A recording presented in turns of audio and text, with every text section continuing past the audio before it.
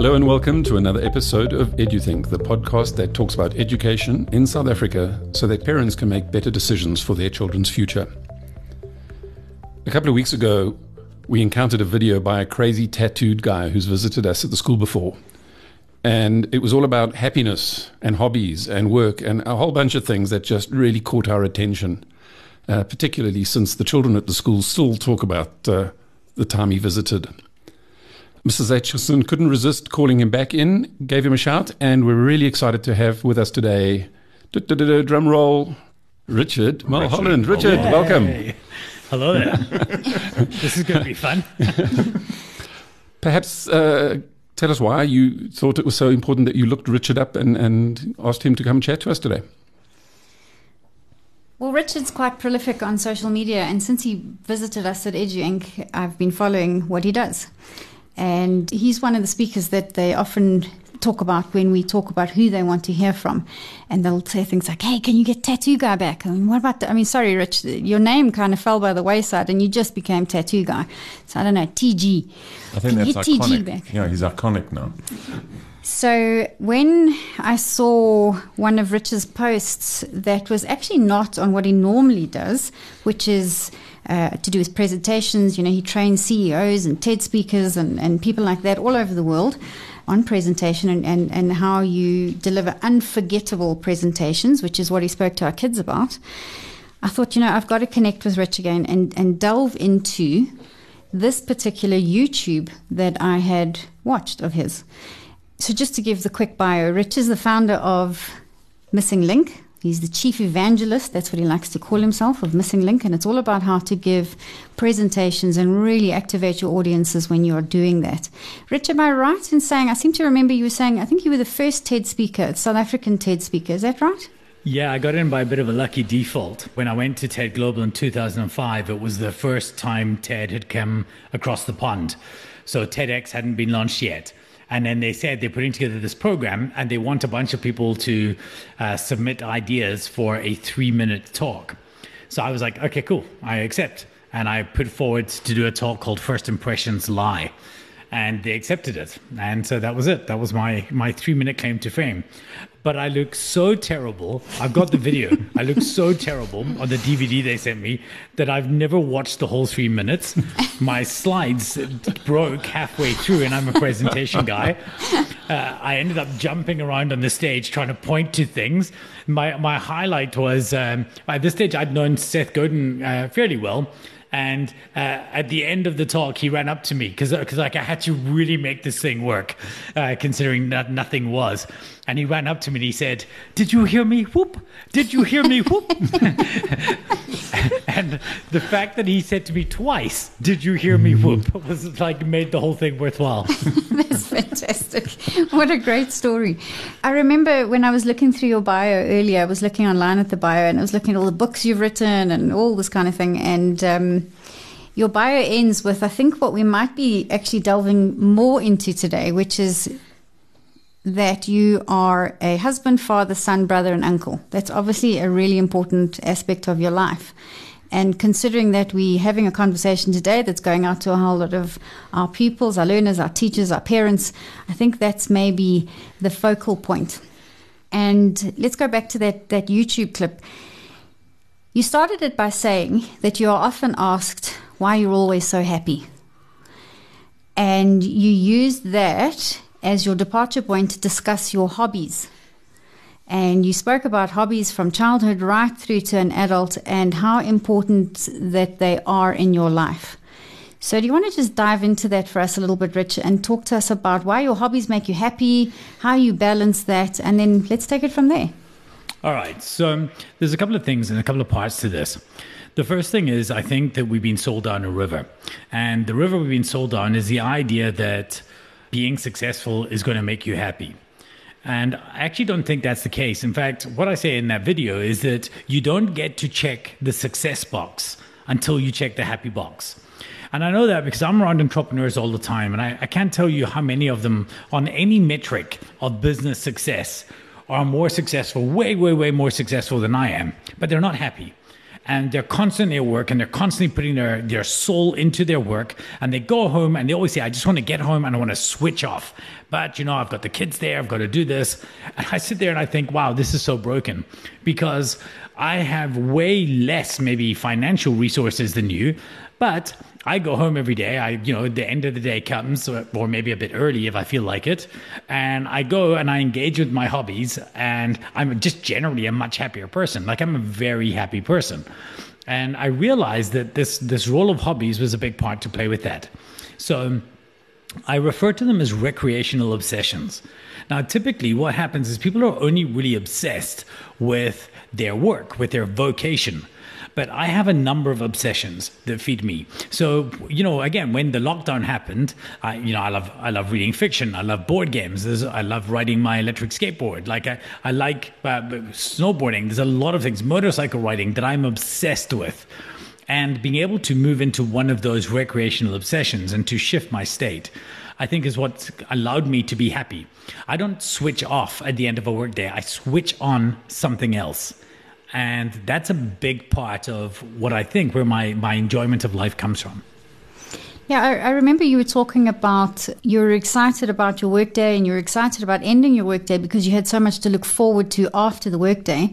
But because you were changing state, you were moving into a different creative space that allowed you to be excited to go back to work the next day. Yeah, exactly. I mean, for example, today, right? So I'm going to be finished about 4:30 today. And my son and I, we're going to play a game of Tash Kalar. It's a arena combat board game that we want to play. And we just got 2 new factions, so we're quite looking forward to that. And then at 6 o'clock, myself and my son and my daughter, we all go to jiu-jitsu. And, that's the thing we're going to do together. And then, everyone's going to do their own thing after that. So I'm looking forward to these states. But then what happens is I come back to work the next day, and maybe one part of a metaphor that was introduced to us at jiu-jitsu to teach us a specific move, maybe something that I apply to, a conversation that I'll have at work tomorrow. And this happens more and more often than you would think. People often say to me that I think outside the box, but I don't think I do. I just think I have more boxes to draw from. You cannot output anything that you didn't input first. And most people only input stuff in their vocation. And I think that makes you very narrowly focused. 100%. I agree with that completely. And it ties into that philosophy of thinking, or that theory of thinking that we often see in business books and even in TED Talks and that, where people are saying you should work your passion. And because if you're working your passion, you'll never work a day in your life and all that sort of thing. And I'm not convinced that that's the answer, because it does feel very narrow. It seems a very narrow approach. So what's your take on that theory? Yeah, so my first book I wrote is called Legicide, and I actually go to war with that idea quite early on. I really, really think it's problematic. If I did what I loved, I'd be a pizza delivery guy. I love motorcycles. If I wanted to ride motorcycles all day, I'd go get a job for Takealot or something like this, right? That's not what I want to do. And in fact, what you invariably find is that people who do what they love end up not. So my son wants to get into game design. And that's partially because of not so much the games he plays, but actually the board game stuff. They've been designing board games for me for my birthday for years, and these kind of things, And so this is something that he wants to look at. But the people that he's been speaking to who are in video games, they all tell him the same warning. Just be ready to let go of your love, because you're not going to feel like playing video games when you come home after a day of video gaming. And he's okay with that. He's like, okay, fine. I'm happy to make this my vocation and have another recreational obsession. And I'm sure there will be some times he wants to play. But I think that when you say yes to something being your primary vocation, then it's no longer your recreational obsession. You'll need to find something new. Whereas instead of doing what you love, learn to love what you do. So I do presentations, for goodness sake. I help people be better at PowerPoint. I didn't get into that because I loved it. I got into it because I hated it. I thought presentations were so bad. And as entrepreneurs, we fix a problem or we fill a gap. You guys are changing the way people think about education. You're doing things differently. You didn't do that because you loved it and you felt everything was perfect. You didn't chase your passion. You chased your frustration. And you executed on that. And the other byproduct of that, by the way, is if you do what you love, then it already works. That means the opportunity there is somewhat less. If you find something that frustrates you and you fix it, well, then there's a market there because people, can tap into that. So I always say chase your highest frustration and then fall in love with solving the problem. And you can still love your work. Find something you hate and fix it. You will have the best day ever. I hear a whole lot of voices sitting on my shoulder of moms who have teenage sons. And one of the biggest demons that they have to deal with as a family is their children's or their teenage boys' obsessions with gaming or anime or art or digital art or doing something digitally.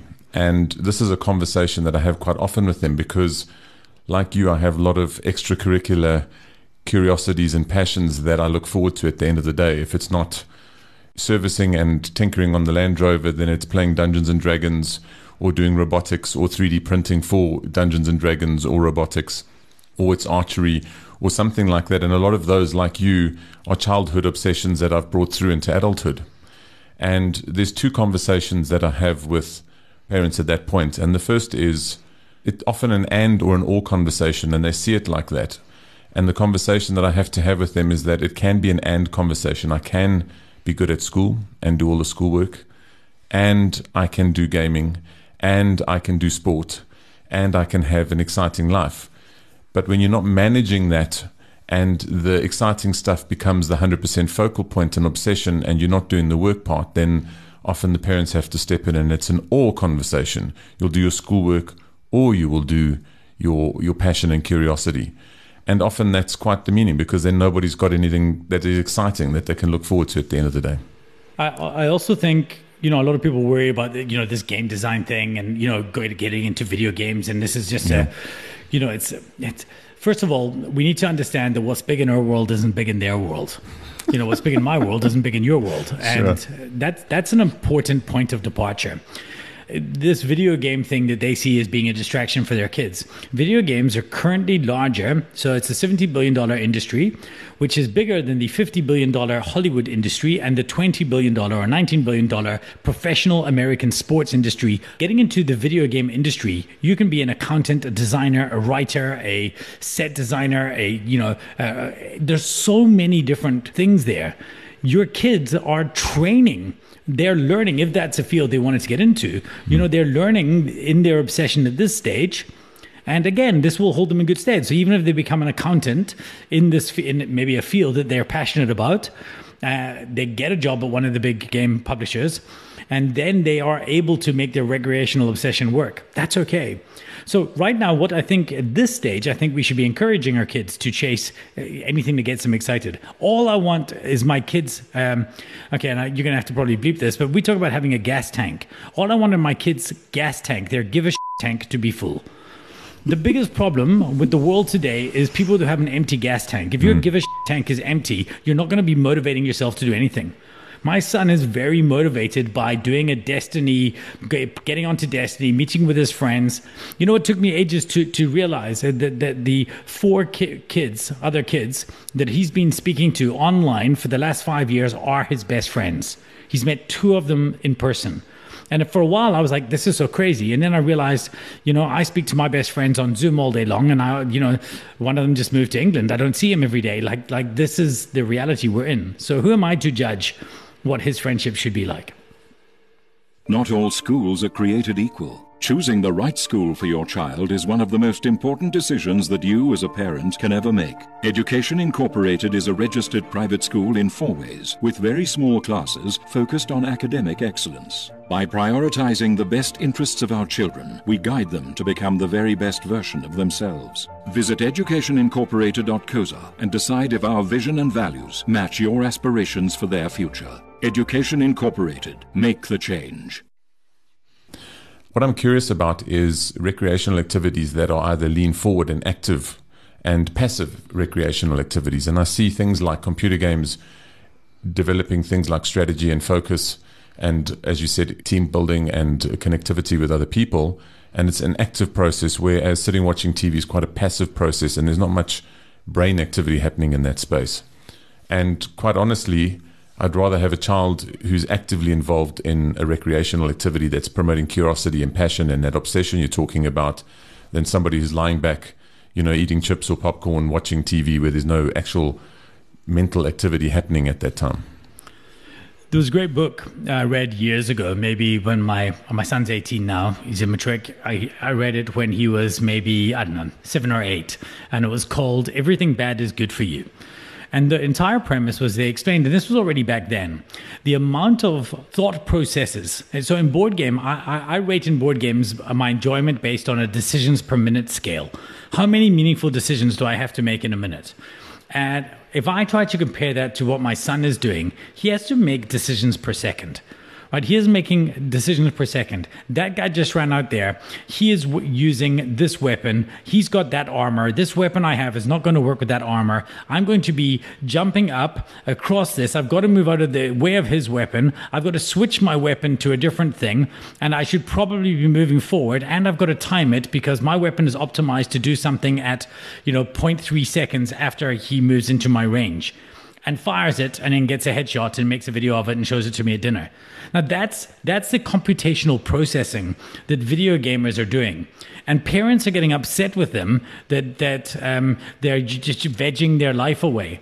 My son's ability to compute and make good decisions under stressful situations, because it is stressful for him, is very real. This is not bad for you. This is a very, very lean-in hobby.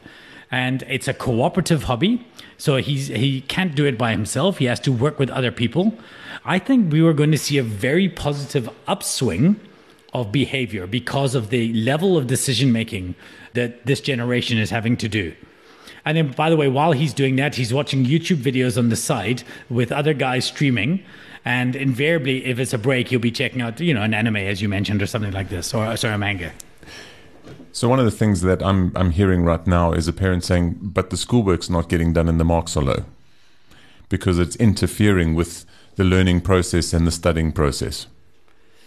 Yeah, so I guess that would be true as well. And we have to have the balance. So my son isn't allowed to play games during the week. That's the rule we set up for him. Then he's very happy with that. And that's it. On a Wednesday, if he wants to, he can do like an hour and a half with his mates to give him a little bit of a midweek break that he does.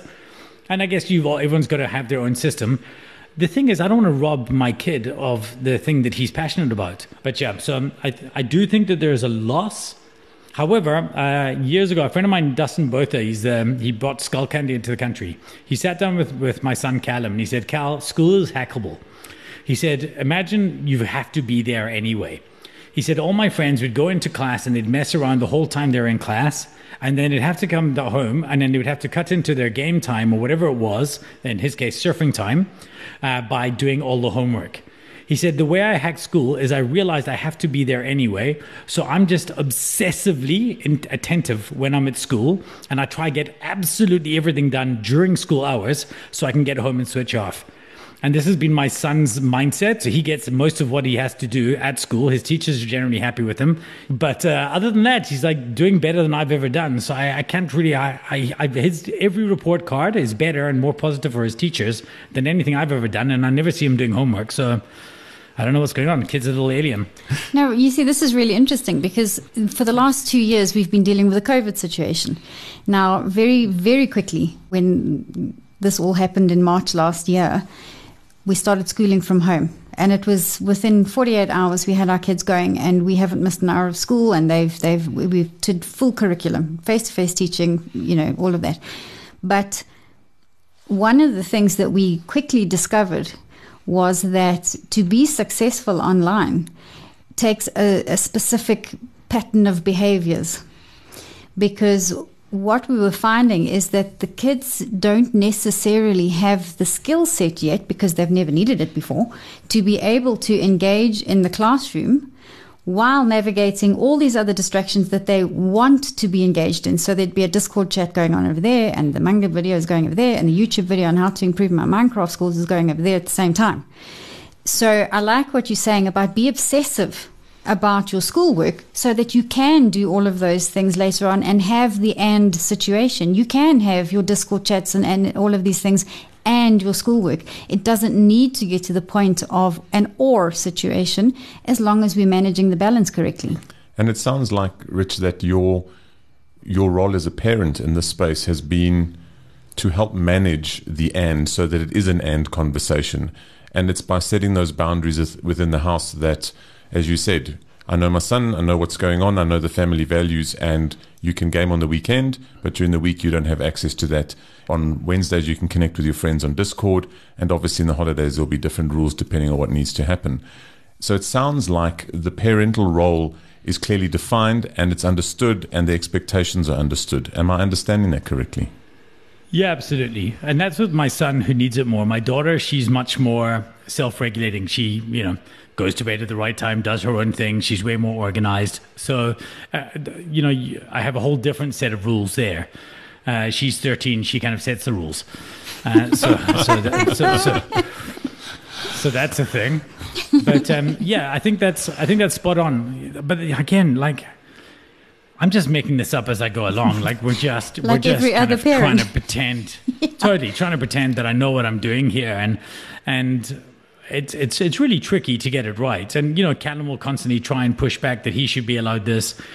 Like with Bailey, at least with Bailey she's still at the stage where she's just constantly trying to find new things. And she'll watch one bit of TV on repeat. So she will watch Gilmore Girls over and over and over and over and over and over and over again. And she'll watch her favorite episodes over and over. And the reason she likes to do that is she likes to have that in the background while playing something on Minecraft, listening to K-pop, in one earphone, and she does her makeup. She's now trying to do horror makeup. So she wants to do all these horror faces. She comes in, she's got a scar down her face. And I think that, I don't know if that's a loss. That it worries me, because I always want to say to her, Bailey, just focus on one thing. Pick something and go deep in it. Get your concentration. But I think her brain craves distraction, like cognitive candy now, and she needs those hits. I find this whole topic fascinating because traditional research or traditional studies suggest that as human beings, our brains are not physiologically capable of multitasking. They say there's a transaction cost every time we switch between two different things. But I can't help wondering if that has evolved and changed in these younger generations, these alphas that are, the generation alphas and that are coming through now. Because I don't think we evolved that quick. They definitely are managing these multi-platform situations way better than I ever thought they would. So they change and as I say, we can't train them. Yeah. And as you said, it's cognitive candy. I think it's a good hit to be able to do that. Maybe there's something in the transactional cost that stimulates the brain. I'm not sure. So there is something else that I'd like to just dive into, please. And that's to go back to the happiness success ratio that you were discussing, and how your hobbies are, and how you get passionate about them and you get obsessive about them and it makes you happy. One of the huge things that we're dealing with right now this year is anxiety in the children. There's massive anxiety, and it has definitely increased. It's definitely higher than we've ever encountered as a school before. And what we're seeing is more avoidance behavior when it comes to the downtime. So that's the Netflix and chill. Because I don't feel that I can engage, I don't have the energy left, I'm being dragged down. What is your advice to adults and kids about how to reignite that and how to find the bits that make you happy and excited again? I can't speak for kids. I actually don't. Sometimes I think about the stuff they go through, and the demands of being a young human are higher, way higher than I can possibly imagine right now. And so I can't begin to explain to them how to navigate the realities of this. But I do think finding common interest groups, and that's why, when both my kids really, really like manga and anime, and, we just lean into all of those things. If they're leaning into something, again, that's filling their tank. Our job as parents should never be to empty the tank. Our job as parents should always make sure the tank is as full as possible. It doesn't matter. You don't have to understand it. They're not asking you to read them and watch them. In fact, occasionally, if they do, you really should. We did watch, there's one publisher that both the kids really like. We watched some of their films together as a family. Because now watching, I don't know what it's like in your houses, watching TV together is an event. It's like once a month we try to do something together as a thing. Why we still have TV rooms in our homes as central meeting areas is completely and utterly beyond me. Because a television is no longer a staging area for the family. But that's a whole other conversation we could have around that. Like the restructuring of homes to suit the purpose of when we get together. I think that has changed fundamentally. I have a board game table. I would advise that for everyone. What I'm curious about, Rich, is how your children have got into these curiosities. You talk about doing a lot of things together as a family. And there's a conversation I have quite often with parents who are really struggling to engage the curiosities of their children, and they will go bike riding with them, and they'll go to cricket with them, and they'll do a whole lot of things with them. And I have found, well, the conversation that I have with them is that, in my experience, I have a lot of curiosities and things that I really like doing, and I open the space for them to join me in those curiosities and passions. And if I find something interesting that they're doing that I'd like to be exposed to, I'll jump into it. As an example, the Dungeons and Dragons club that EduInc has in the afternoons, or one of the afternoons in the week, I didn't start that. It wasn't a passion, but it was a curiosity that I had, and I joined something that the students had started with other teachers, and I've really dived in deeply with that. But there are other things like the archery and the robotics, which I'm interested in, and I do automatically, and the kids have joined me in that space. My curiosity is about the dynamics of running after kids and feeling frustrated, and then you spent the money on things, etc., etc. What is your advice to parents and people who want to engage in that curiosity? What does that dynamic look and feel like? So first of all, the word curiosity, I mean, I think it's the God particle of everything. If there was one core value I'd want my kids to have, it's ruthless curiosity. I think there's almost no better skill to have. If we can create curiosity in our kids over almost anything else, I think that's a great place to start. Curiosity creates gravity, right? It like draws you into something. And I think that's what happened there for you, is that D&D area had a gravity. It drew you in. You tried it. You were open to it. You might have liked it. You might have hated it. And then you go away. Our kids at this age are fleeting from one to the next to the next. So my daughter, she wanted to do jiu-jitsu, but she changes her mind quite often. So we had to buy a gi, an outfit. We bought a family membership because we'd have to upgrade to do that. So I said to her, okay, cool, but combatives is a year. So there's a year you've got to do to learn the 36 principles. But the deal was, then she's got to give me the full year. And now she already wants to, she's like halfway through and she wants to move in and she wants to do kickboxing like my son did. He did Muay Thai and he did some fights and some tournaments and things. And by the way, his other obsession is bouldering. So he does jiu-jitsu, gaming and bouldering. My daughter does the makeup, jiu-jitsu. Now she wants to do Muay Thai. She tried bouldering. She didn't like it. But I've said to her she cannot do that because I'm not spending more money until so I have a year. And I'm not going to hold her to it like a sentence, but I do believe it's okay for us if we're spending money to get some degree of commitment. Like these things need to last beyond the novelty. Richard, I'm curious about your childhood hobbies, and did they kind of stop when you became a young adult? And did you resume, or was there an evolution, a journey from those to what you're doing now?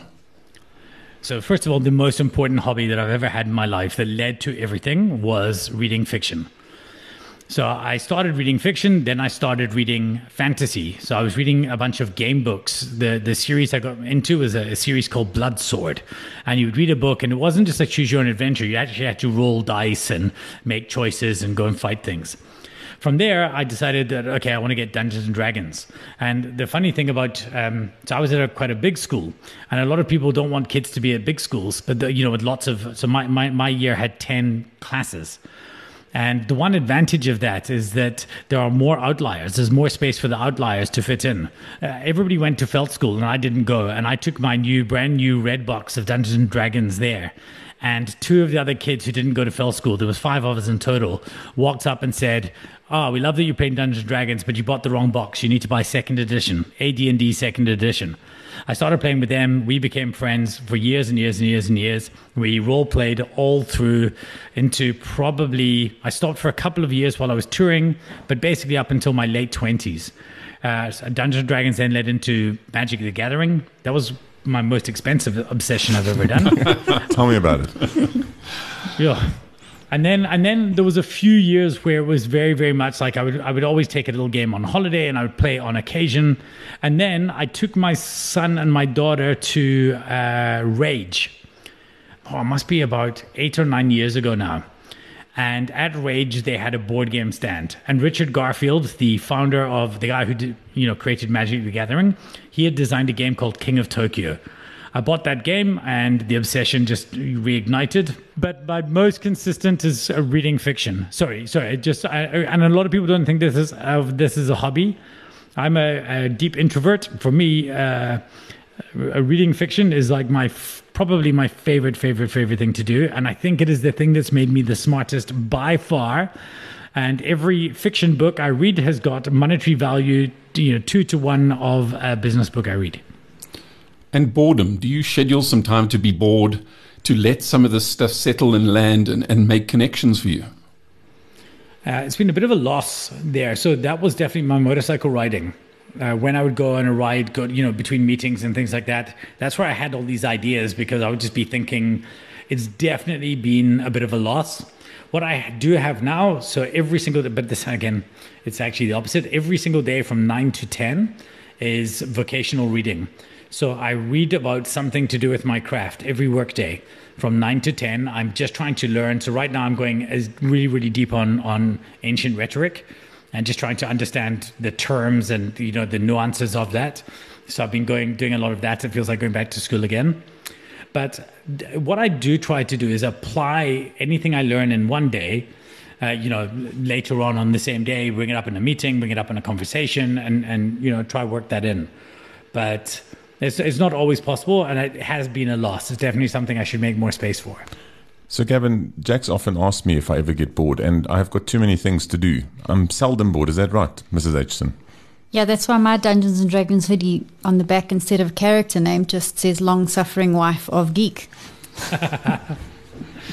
That's amazing. So boredom is a luxury, and if kids are getting bored, then they need some more hobbies, and they need to do something. Well, the question is, will you still have ruthless curiosity?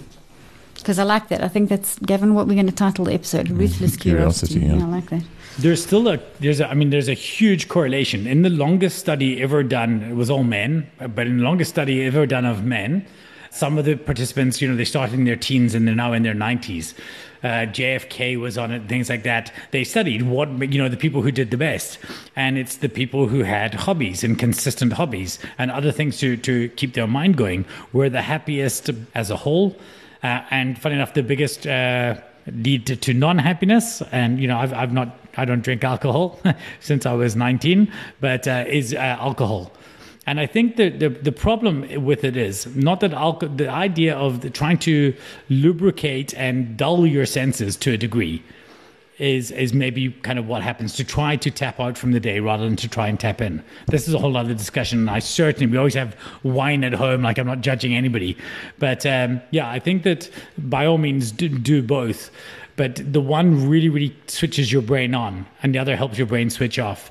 And I think if you did more of the former, you wouldn't need as much of the latter. So Richard, EduInc, we're a small school, and our extracurricular activities are not big sports fields. We have a lot of sports kids, and we do cater to elite sports kids. But what we've done from the very beginning is we've created clubs in the afternoon, and those clubs come together based on teacher and student curiosities and where that juncture is. And some clubs last a term, some last a long time. Some are structured by the school because of the teachers' passions, and some are generated by students. So as a departure point, Dungeons and Dragons, the Dungeon Master is one of the students, and he drives the whole process. But the robotics is something that we use for the curriculum, but we've also created the space after school for kids to be able to join. And Mrs. Aitchison and I really believe that our jobs as the leadership of the school is to create spaces where children can explore curiosities and their passions. So if you're a robotics club member, for example, you have access to the robotics lab. That's the 3D printer, and it's expected that you have the responsibility to look after the things in that space. If you want to arrange in the holidays to come and work with the projects and things that you're doing, then you can do that. If you want to arrange on the weekends, you can do that. At break time, you can go into that space, and it's exclusively available to you because of your affiliation with the club, and we don't regulate what that looks like. And often the projects and the things that are happening in that space are not specified, they're not dictated. It's more a case of, what are you building? That's interesting. what do you want to do with it type of thing, and just allowing them the space to tinker, as it were. The garage band does exactly the same thing. The equipment's there. You can go in and play whatever you want. I left school today and 3 of the students were busy playing, one on the drums, one on the guitar, one on the piano, and they were just tinkering around because we've created the space for them to do that. I mean, I think that's absolutely incredible. When I was at school and they found out I played Dungeons and Dragons, they called my parents in and tried to have an exorcism. The world has changed. Obviously, I jealously wish this was something that we had, but I have that now, and I think that it's such a pity that I can't imagine there's a single parent listening to this that doesn't think that's amazing. I think we spend a lot of time worrying about the youth, and I think we spend not nearly enough time worrying about people my age. I'm 46, right? And I think that don't just be excited about this stuff. Like, if you have that, start that in your business. Like, people should be doing this in their companies and in places to make play and recreational obsession a thing. Like, Google says it has that 20% time, but that's still doing work. I'm like, give people more time. Like, encourage people to have these recreational obsessions. Ruthless curiosity and recreational obsession. Absolutely. Yeah, Rich, we could talk about this all day. I love hearing what you have to say and your opinions on all of this, because you do come at these things from another angle. And it's just really valuable to just engage with you on these things. Hopefully we can get you back on the campus at some point so that the kids can see you up close and personal again. I know they'd love that once we get over this COVID hiccup and we can actually meet face to face again. I'd really like to do that. That'd be fun. But from my side, thank you so much for spending the time and just lending us your wisdom as you do. Thank you. Thanks so much for your time. Thanks everyone for joining us today, and thank you, Richard, for helping us fill our gas tanks a little.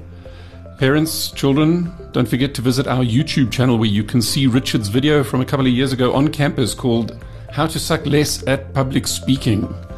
We'll see you all again in the next podcast. Cheers.